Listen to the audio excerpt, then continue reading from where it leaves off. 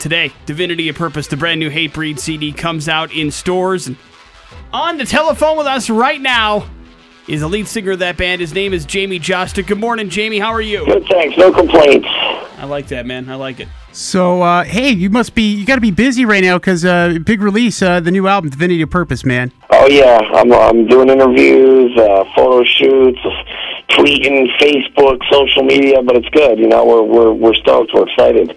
You know, it is one thing to have, I guess, the benefit of being able to do a lot of stuff courtesy of maybe a big record label behind you, but you have some support, man, but you take a lot of that on your back, and I guess you take responsibility for a lot of that too, huh? Well, we try to keep the, do-it-yourself ethic intact, but it's nice to have a great team of people, and Hatebreed has jumped labels a couple different times, but we've always, ended up with good, hard-working labels, and this time around, it's no different. So it's nice to have a good team of hard-working people.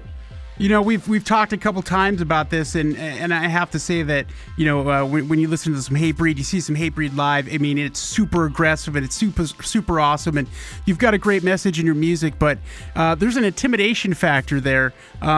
People seem to be intimidated by you a little bit, and then they get to know you, and you're a super cool dude. Have you ever come across that situation where you've been super intimidated by somebody and kind of broke down the barriers there to talk to them?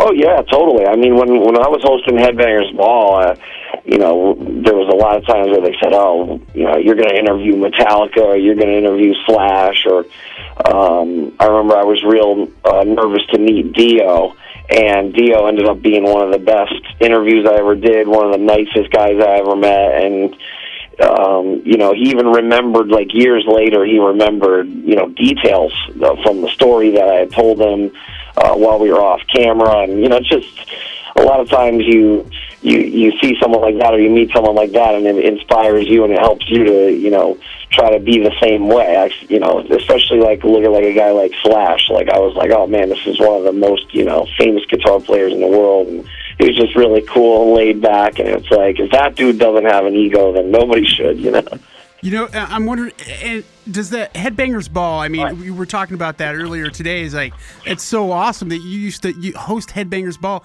Did that give you a different perspective? Because it seems like your relationship with us media guys and us rock station guys is a lot better than some singers might be. Did that give you a different perspective? Well, yeah, totally, and it gave us this medium to promote our videos and our music and our message, and it's just made me more grateful for the people like yourself who, aren't afraid to have me on or have Hatebreed music played on the station, and because we realize how valuable it is. I mean, that was a huge thing for a lot of bands, which ended up becoming, career artists. I mean, if you look at Lamb of God and Killswitch Engage and Avenged Sevenfold and As I Lay Dying, and, a lot of bands that are still around today, it was a huge, huge deal. But also, I feel like we helped create a big resurgence for older bands like Megadeth and Slayer and even Iron Maiden, who, one of their videos we played like 16 weeks in a row, and it actually then crossed over into the regular rock countdown. So, I mean, it's great to have a medium, whether it's TV, radio, the internet. It's great to have that for the music, because really you want to have your music and your message reach as many people as possible. And whether or not they like it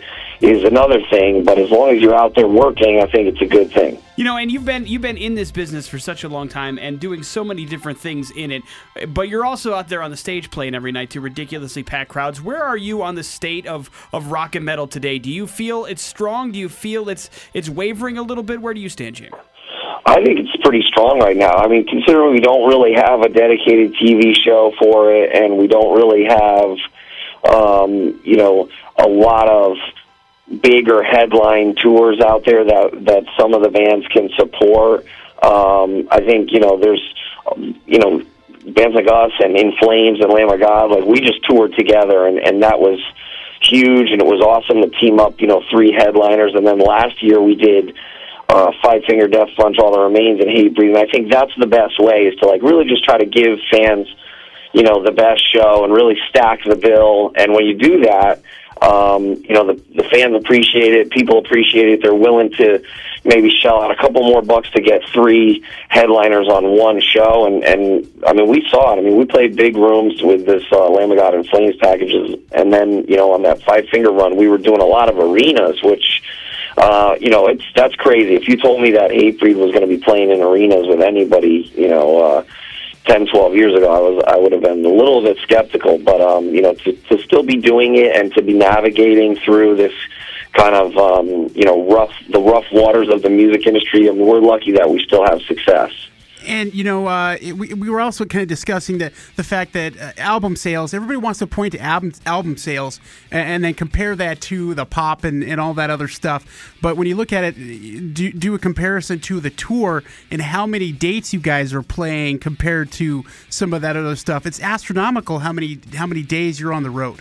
Oh, yeah. I mean, we've done more shows in a year than some mainstream artists, do in 10 years. So, but that's kind of the beauty of heavy music is that, it's pretty, there's a lot of places that you can go, and it's pretty much contained, where it's like, each city you go to, they have a metal scene or a hardcore scene, and the kids are loyal and they want to come out to a show, whereas with pop artists and mainstream artists, if you don't really have a current big hit or a big song in a movie or whatever, it's tough to maintain that level of interest. But there's always new kids that are turning 13, turning 14 that are like, I'm into metal, and they want to go look through the history and find out about bands, and eventually they come across us, and it's cool. But I got to say this, they told us today, we're already, just with pre-orders on the iTunes, we're already 3 times what we did on the last record as a whole. So, I mean, the interest is there, and people want to support us, and we appreciate it, because every copy counts. We're an indie band on basically what is a large indie label. So if people go on iTunes tonight or today or whatever and get it, or if they go to Best Buy and get the free shirt, whatever, we're thankful, because every copy counts. And I think a big reason for that is the lyrics behind a lot of the songs, man. I mean, we were playing a song, Honor Never Dies, off the new album, of course, and you hear the message behind some of that stuff. You can tell, man, it's important to you, and I think that speaks messages to your fans as well.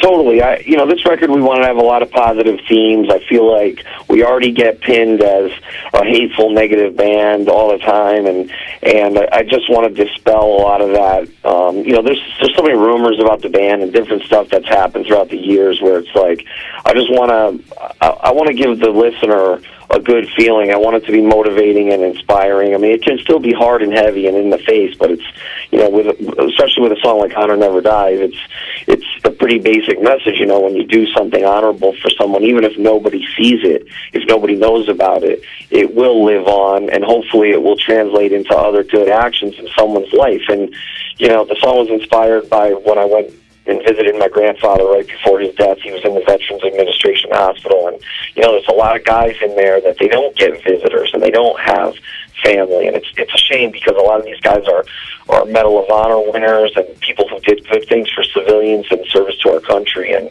I just thought maybe this is a way that a touchy subject like this could be brought to light in a good way in a song. Well, Divinity of Purpose, I mean, you crush it, man. The whole album is great, Jamie, and we appreciate you taking the time. Next time you're in town, we need to get you in here, because, you're getting pretty big with the stat of the day on, and we got to have you come in here, because we want you to do our show open. I would love that. I know. I was sad that we weren't able to work it out last time, but for sure. And, we're trying to figure out the landscape of this world tour, and we're trying to get some more U.S. dates. Now, I think originally we thought that we were going to try to do all the international stuff first, so that the record could breathe, and so that people could, so the record could sink in the States, and then really have an impact when we go out. But we're actually now seeing that the impact is pretty instant on this record, and people who pre-ordered the record, like last night when we played Honor Never Dies, the whole place was singing it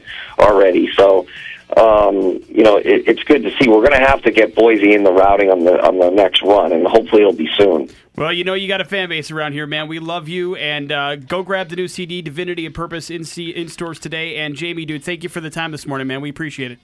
My pleasure. You guys are the best. I can't thank you enough for all the support throughout the years. It's always good to talk to you, and thanks again, and thanks to all the listeners. Thank you, brother. You take care, Jamie. Take care, guys.